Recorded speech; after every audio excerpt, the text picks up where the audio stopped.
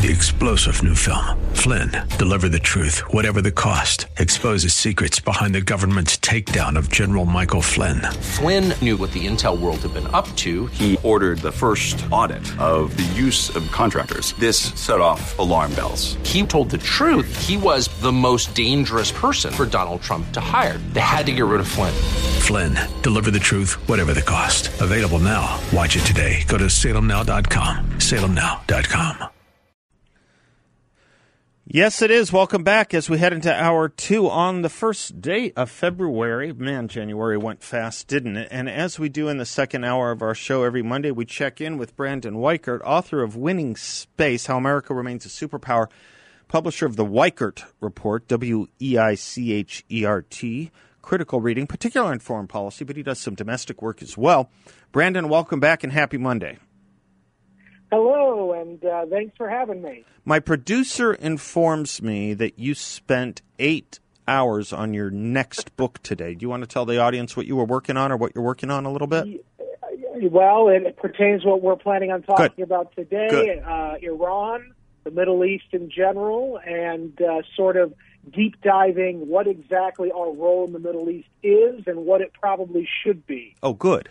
Good. That's actually a great entree then to what I wanted to start with you on. It is. Good. On Iran. Like I planned it. Yeah, almost, right? Almost. Do you have a book title yet?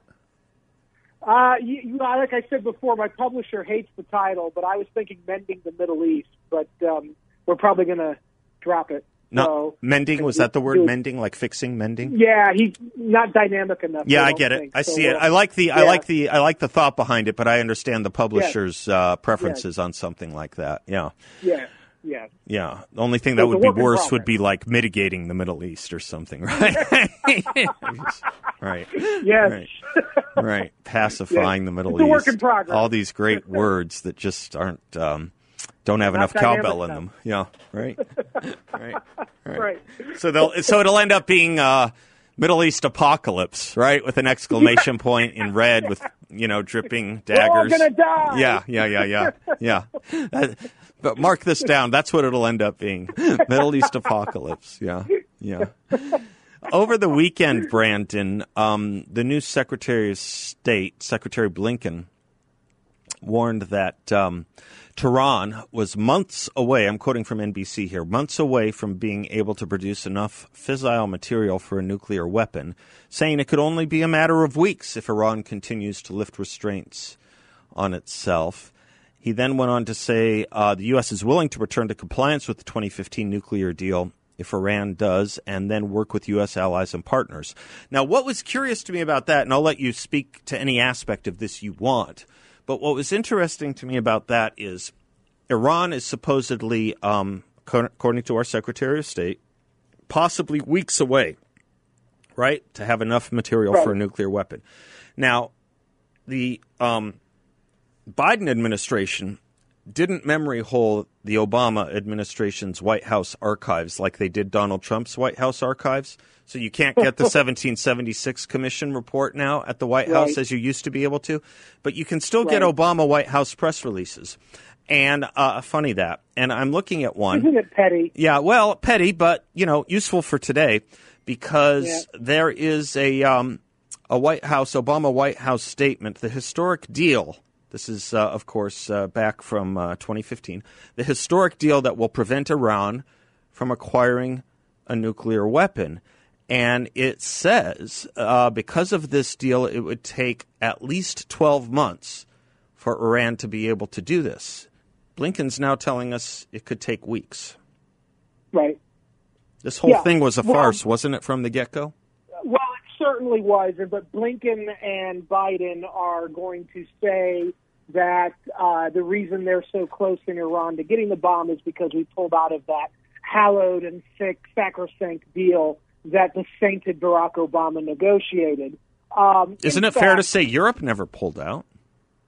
Yes, that's very true. In fact, we know that the Europeans were doing all kinds of business with Iran, Right. including, I'm sure, giving them the technology they needed to build out nuclear weapons. Mm-hmm. And we know that the North Koreans have been intimately involved with the Iran program since the 90s. Mm-hmm. The fact is that you're only going to be able to delay a dedicated power that's seeking nuclear weapons for so long. Right.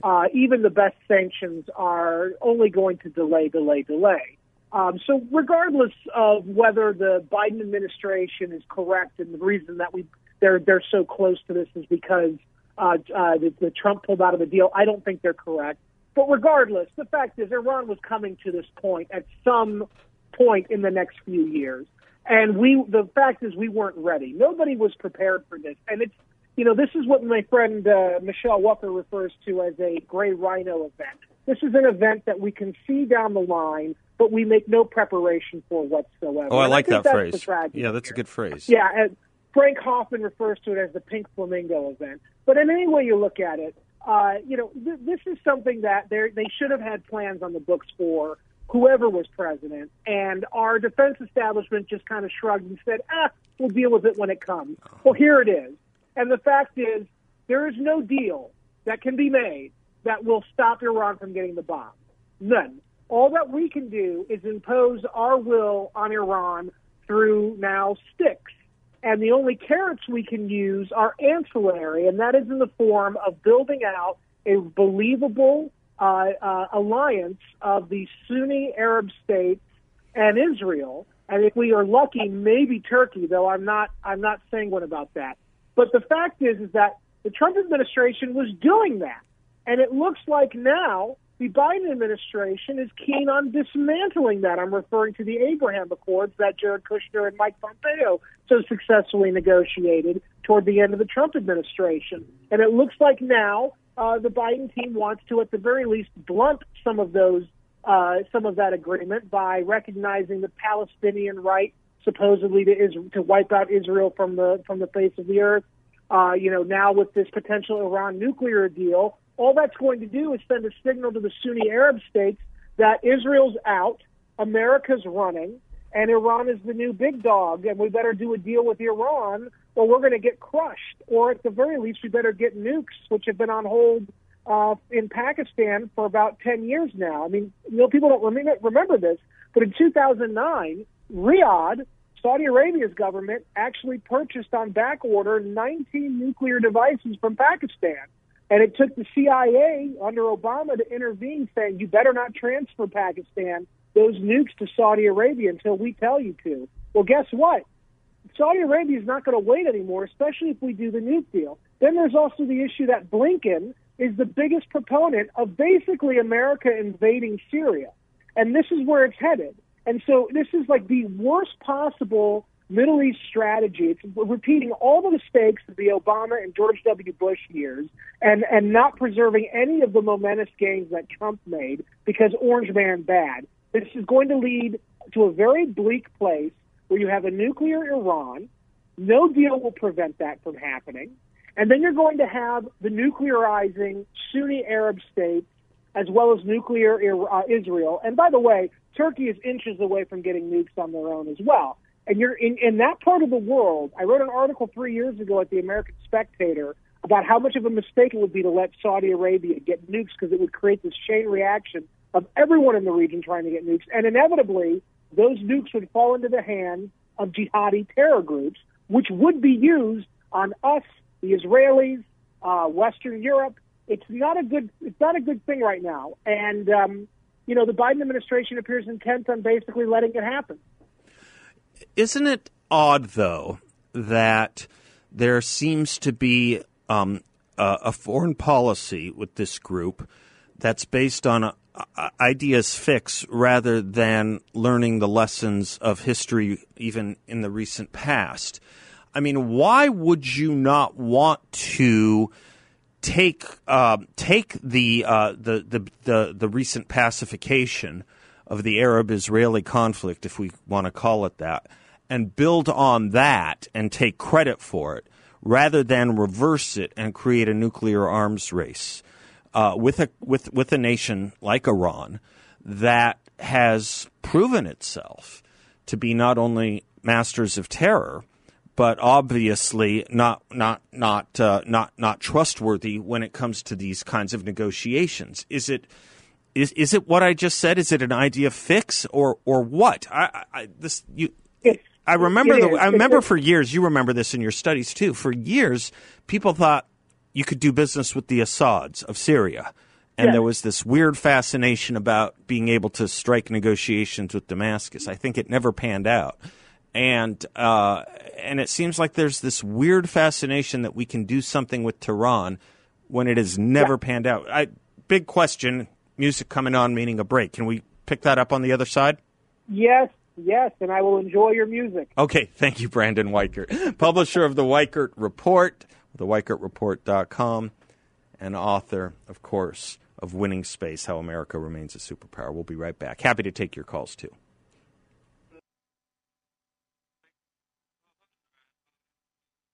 To the Seth Leibsohn Show. Our guest, Brandon Weichert, publisher of the Weichert Report, critical reading, theweichertreport.com, author of one of the most important books of last year, Winning Space, How America Remains a Superpower. Right before the break, I was asking Brandon, why, when you're accountable politically, you're, of course, accountable in other ways, too, a foreign policy establishment would want to recreate all the mistakes that have borne out to be mistakes and turn away, refuse, and condemn successes that you could build on that have proven to be successes, even though they may have come from a previous administration. Let me illustrate it with this piece of audio, if I might, Brandon, because this was John Kerry as Secretary of State, and, of course, he's now a special envoy to the Biden administration. Listen to this audio of John Kerry, please.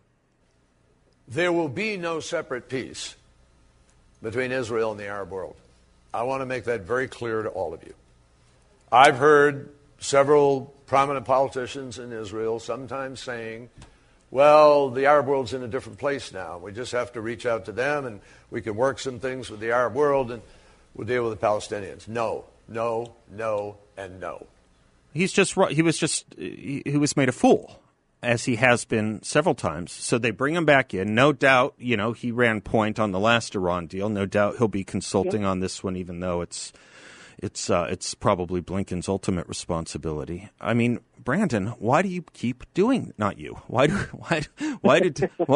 some in the establishment keep recreating things that were massive failures and embarrassments? Well, when you run and exist in a monopoly, which the government is, a closed system that is opaque, which the government is, when you are a patrician elite, the way that John Kerry is and many of his cohort, both in the Obama and now Biden administration are, you fail upwards. And you don't recognize innovative ideas like the Abraham Accords because Orange Man is bad and he wasn't part of the club and he liked gold a little too much and he was a little too rude on Twitter. And so we don't want to bring anything into the fray that might ultimately lead to that person getting credit.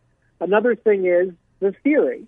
These people are all well steeped in IR, international relations theory, as taught by hardcore leftists at our top-tier universities. So the idea of linkage, that is, there is no Middle East peace without linking the Israeli-Palestinian conflict to the wider search for peace in the region. It's something that goes back to the 1970s. It's a flawed assumption, and yet it is beloved by our foreign policy elite, of which John Kerry and his friends in the Biden team are a part of. This also goes back to a Stephen M. Walt article in Foreign Affairs in 2010. If memory serves, it was 2010. And it was basically sort of the ideological or intellectual blueprint for the Iran nuclear agreement. And basically the argument in that was they were basing the theory of dealing with Iran by creating this joint comprehensive plan of action that would basically legalize Iran's nuclear program and bring them back into the wider Middle East as a supposedly acceptable player. The idea was based on the old world theory of deterrence and détente and how we handled the Soviet Union. Of course, that in and of itself was a bad idea when we did it with the Soviets, because they just cheated on every agreement we made with them. But setting that aside, Iran is not the same as the Soviet Union. The Soviets were ultimately beholden to an ideology that was earthbound. The Islamists who run Iran are not beholden to a belief system that is earthbound. It is a kind of apocalyptic in its worldview, and there's always that danger that some people in the elites of Iran will simply use nukes to accomplish their view that Armageddon is good, and that they have to wipe out all the unbelievers around them to free the Mahdi from his well. And so you're dealing with a very different player, and the kind of player who is not rational, who is not stable. But the Obama and now Biden people, they don't incorporate religion or really any kind of ideology outside of their own into their grand strategic assessment. So to them, Iran's just another player, no different than Poland or Britain. And if you treat them the same way as you would Poland or Britain, they will behave as Poland and Britain if given the opportunity. And it's this very academic, theoretical, two-dimensional, frankly, international relations theory that I think if we let it play out in the real world, will blow up in our faces, quite literally. And I think the timer has been set on that bomb. And I think that in the next few months, you're going to have a very serious crisis between us and Iran, because the Iranians think that Biden is weak and that they can be pushed around in the Biden team, and they know what to expect from him. And I think that it's a very scary time if you're in Israel, or if you're even in the Sunni Arab states, because America is not going to have their backs over there. It's going to get very ugly, I think, very soon.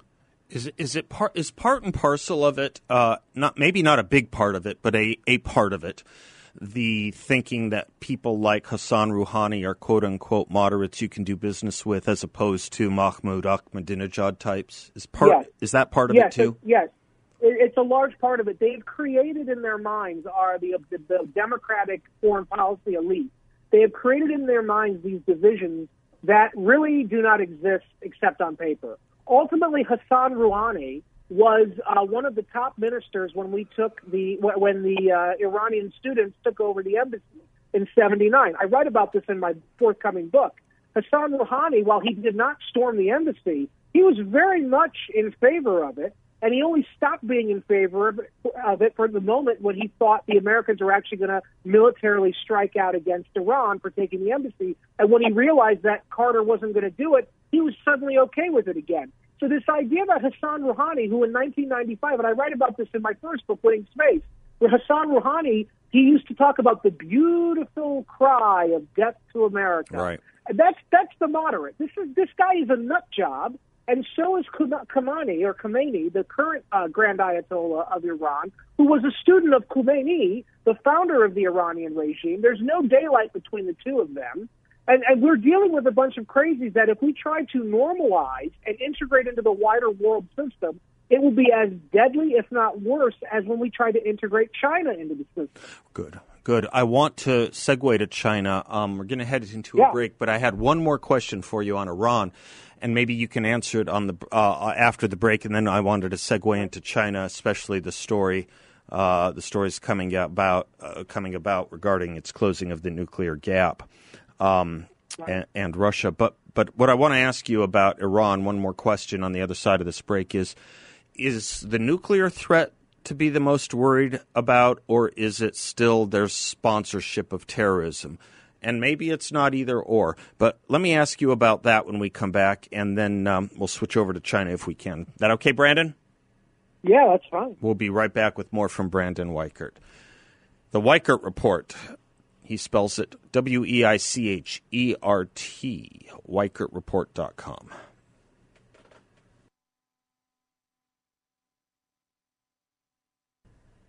Welcome back to the Seth Leibsohn Show. Our guest, as he is every Monday, is Brandon Weichert, publisher of the Weichert Report. We're talking about Iran. We're going to move to China in a moment. Brandon, for some years there was a division in the community of people who analyzed Iran, saying the nuclear threat was the bigger threat, the terrorism threat was the bigger threat. Both bad, obviously, one on a massive scale, one on a less massive scale, but lethal. hugely destabilizing. Do you have an opinion on that as to which one is the more urgent at this point? Yes, I think the more urgent one is the long-range precision-guided missile threat that no one's talking about. We know that the Iranians have been building out this capability in Lebanon under the guise of Hezbollah, and we know that Hezbollah has been trying to hide massive stores of ammonium nitrate in Haifa and other targets in Israel that can be reached with those long-range precision-guided munitions. The logic being they won't build a nuke, and it's hard to transfer the nuke over to a target. So instead, they'll build an explosion that's very similar to a low-yield nuclear weapon, like this case in Haifa potentially, and they'll blow up the ammonium nitrate they've hidden in the port there. With these precision-guided munitions that they've been building in Lebanon. One of the immediate threat. Okay, fair enough, and not a small one, obviously. No. One of the things I want to reiterate to the audience, because I think there's going to be a lot of diplomacy and diplomatic nice talk, kind talk, over the next several months in our mutual State Department and Foreign Ministry of Iran circles. I want to quote to you something about Iran from not any kind of paranoiacal conservative organization, but Amnesty International. May I? Can I just take a minute? Yeah, please. This is Amnesty International on Iran. The authorities heavily suppressed the rights to freedom of expression, association, and assembly. Security forces used lethal force unlawfully to crush protests, killing hundreds and arbitrarily detaining thousands of protesters. The authorities arbitrarily detained over 200 human rights defenders and imposed sentences of imprisonment and flogging against many of them. A new law allowed Iranian women married to men with foreign nationality to pass on Iranian citizenship to their children, but women continue to face discrimination, and the authorities intensified their crackdown against women rights defenders, campaigning against forced veiling laws. Ethnic and religious minorities face entrenched discrimination, torture, and other ill treatment, including through the denial of medical care, remained widespread and systemic, committed with impunity. Cruel, inhuman, and degrading judicial punishments were carried out. Scores of people executed, sometime in public, several under the age of 18. I could go on. But that's Amnesty International. So when all this kind and fancy diplomatic talk and speak starts taking place, I just want people to remember the regime we're talking about. Right, and of course, the crazy thing is the previous administration did everything in its power to not do business with Iran, and yet the people at Amnesty International hated Trump, and the new administration is trying to do everything in its power to do business with Iran, to empower those human rights abusers. And Amnesty International can write a pithy little letter, but then they're going to turn around and support the Biden administration. It's just a very, very strange world we're living in. Great, fantastic. I mean, it's just going to be really special to watch all this good stuff undone. It really is, based on nothing but petty politics and international ignorance having to do, especially with ideology. China is in the news again. And it's in the news today having to do with seeking to close the nuclear gap. And I'm wondering if we can get into that on the other side of this break coming up. We'll talk a little bit about China's nuclear ambitions and, of course, space if you want as well, because I know your thesis on he who controls or she who controls space is going to be able to either tamp down or expand the hostility. I'm Seth Leibson. He's Brandon Weichert. He's also happy to take your calls, 602-508-0960. We'll be right back.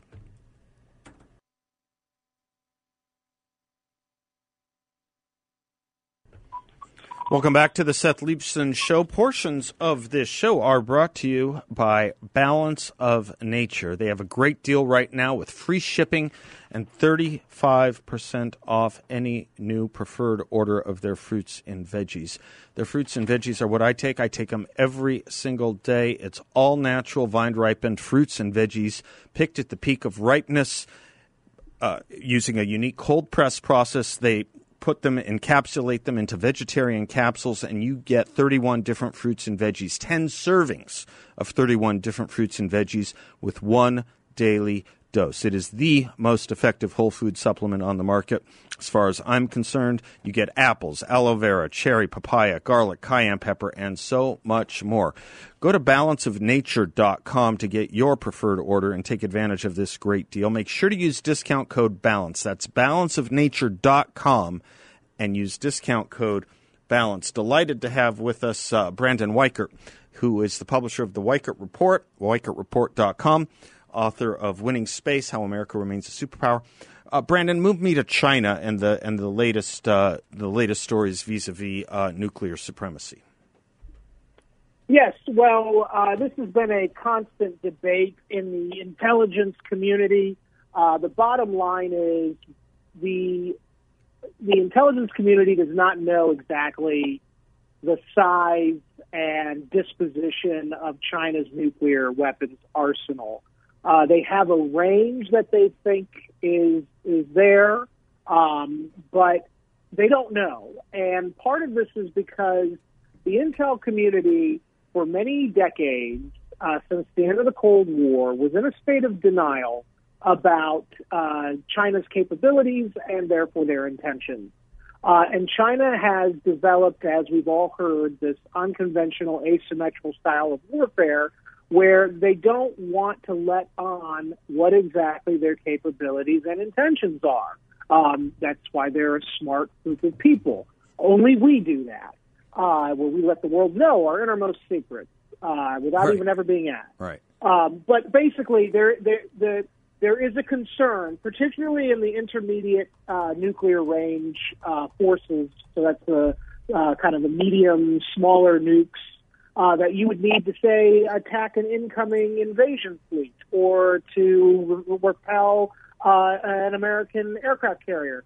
We don't think we have a strategic advantage in that particular realm of nuclear weapons anymore. And that's mainly because only we and the Russians were beholden to the intermediate range nuclear forces agreement signed between Gorbachev and Reagan in the 80s.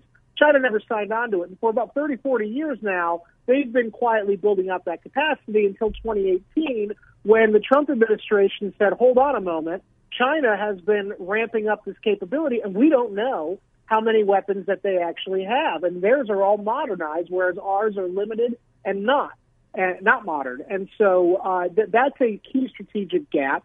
And another issue is the ICBM, the big nuclear missiles. The Chinese hide them in an extensive network of tunnels that they call the Great Underground Wall. The intelligence community has debated whether it exists or not for years. I think it does, and we know that they move them around underground because our satellites can't keep track of them. They're mobile and they're underground, and they pop up at random. So we don't know if it's the same missile we're tracking, moving from Beijing to, northern China, or if it's a whole nother missile that they're putting out. We don't know. And so these are some of the weaknesses. And the Chinese, they love it, and they use that strategic ambiguity to their advantage to really force us to stand back, because we don't know if we'll be able to target those systems. We don't know what their redundancies are. We don't know how modern they are. We don't know how many they are. Wow. Okay. So, we did a we did a number with China over the last 4 years. The Trump administration, Secretary Pompeo, I think his last act was to declare them guilty of genocide, if I'm not mistaken. Yes, what the we do. And yes. Which I thought was long overdue, by the way. I'm not sure where you come down on that. But yes, go ahead. Yes, it was. Okay. Well, the administration previously, Trump administration, yes, they were probably the most forceful with China since, Dwight Eisenhower.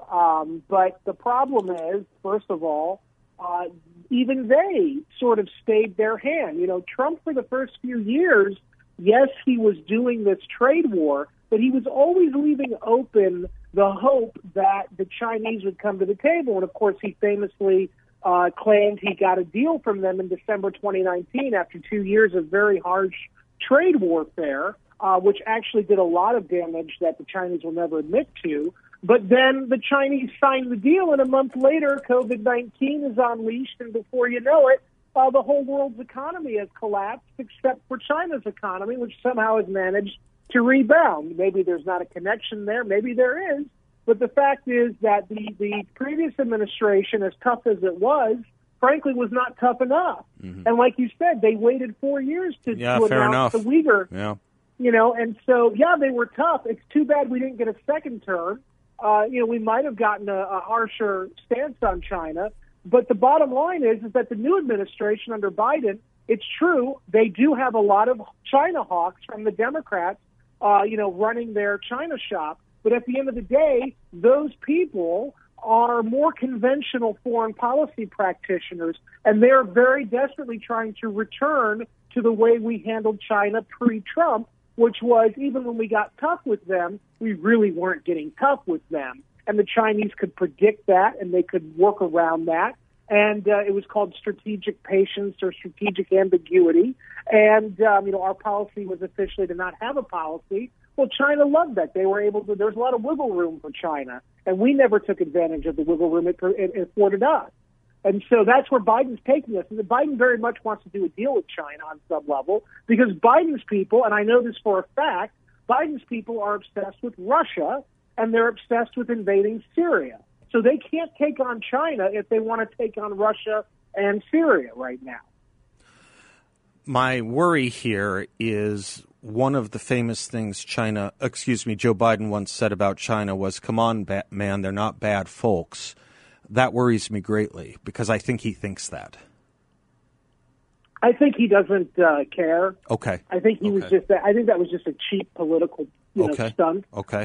Basically, we're at a point now where one political leader says something about a given issue, at least half the country is going to be against it. Yeah, right. Yeah. And so, fair Trump enough. was right initially to call it the China virus and to really highlight the theory that, and it's more than a theory, that the COVID-19 may have come from the Wuhan lab. Mm-hmm. Of course, when Trump said that, at least half of the country was automatically against it. Of course, you're right. Called it a conspiracy theory. You're right. And so Biden was just doing something like that, where Trump says something and then he's representing the other half, and he's going to make fun of it. But at the end of the day, I really don't think Biden cares. Okay. I think Biden has a very conventional Washington, D.C. neoliberal view of China, which is that open borders and free trade will solve all of the underlying problems. Okay. And so he thinks that China has to be married to America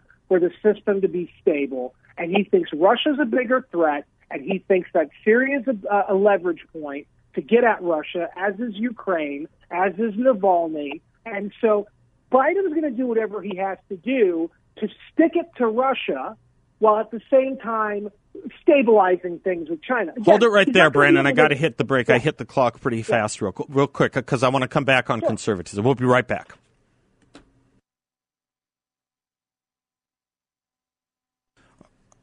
Welcome back. Our guest for the past hour has been Brandon Weichert. He's always generous with his time. We check in with him on the foreign policy and domestic fronts every Monday. And, circling back to some thoughts I had earlier about the stories, the increasing number of stories about divisions in the conservative movement. I guess this is what people do sometimes. The Democrats are divided, stories conservatives, Republicans are divided.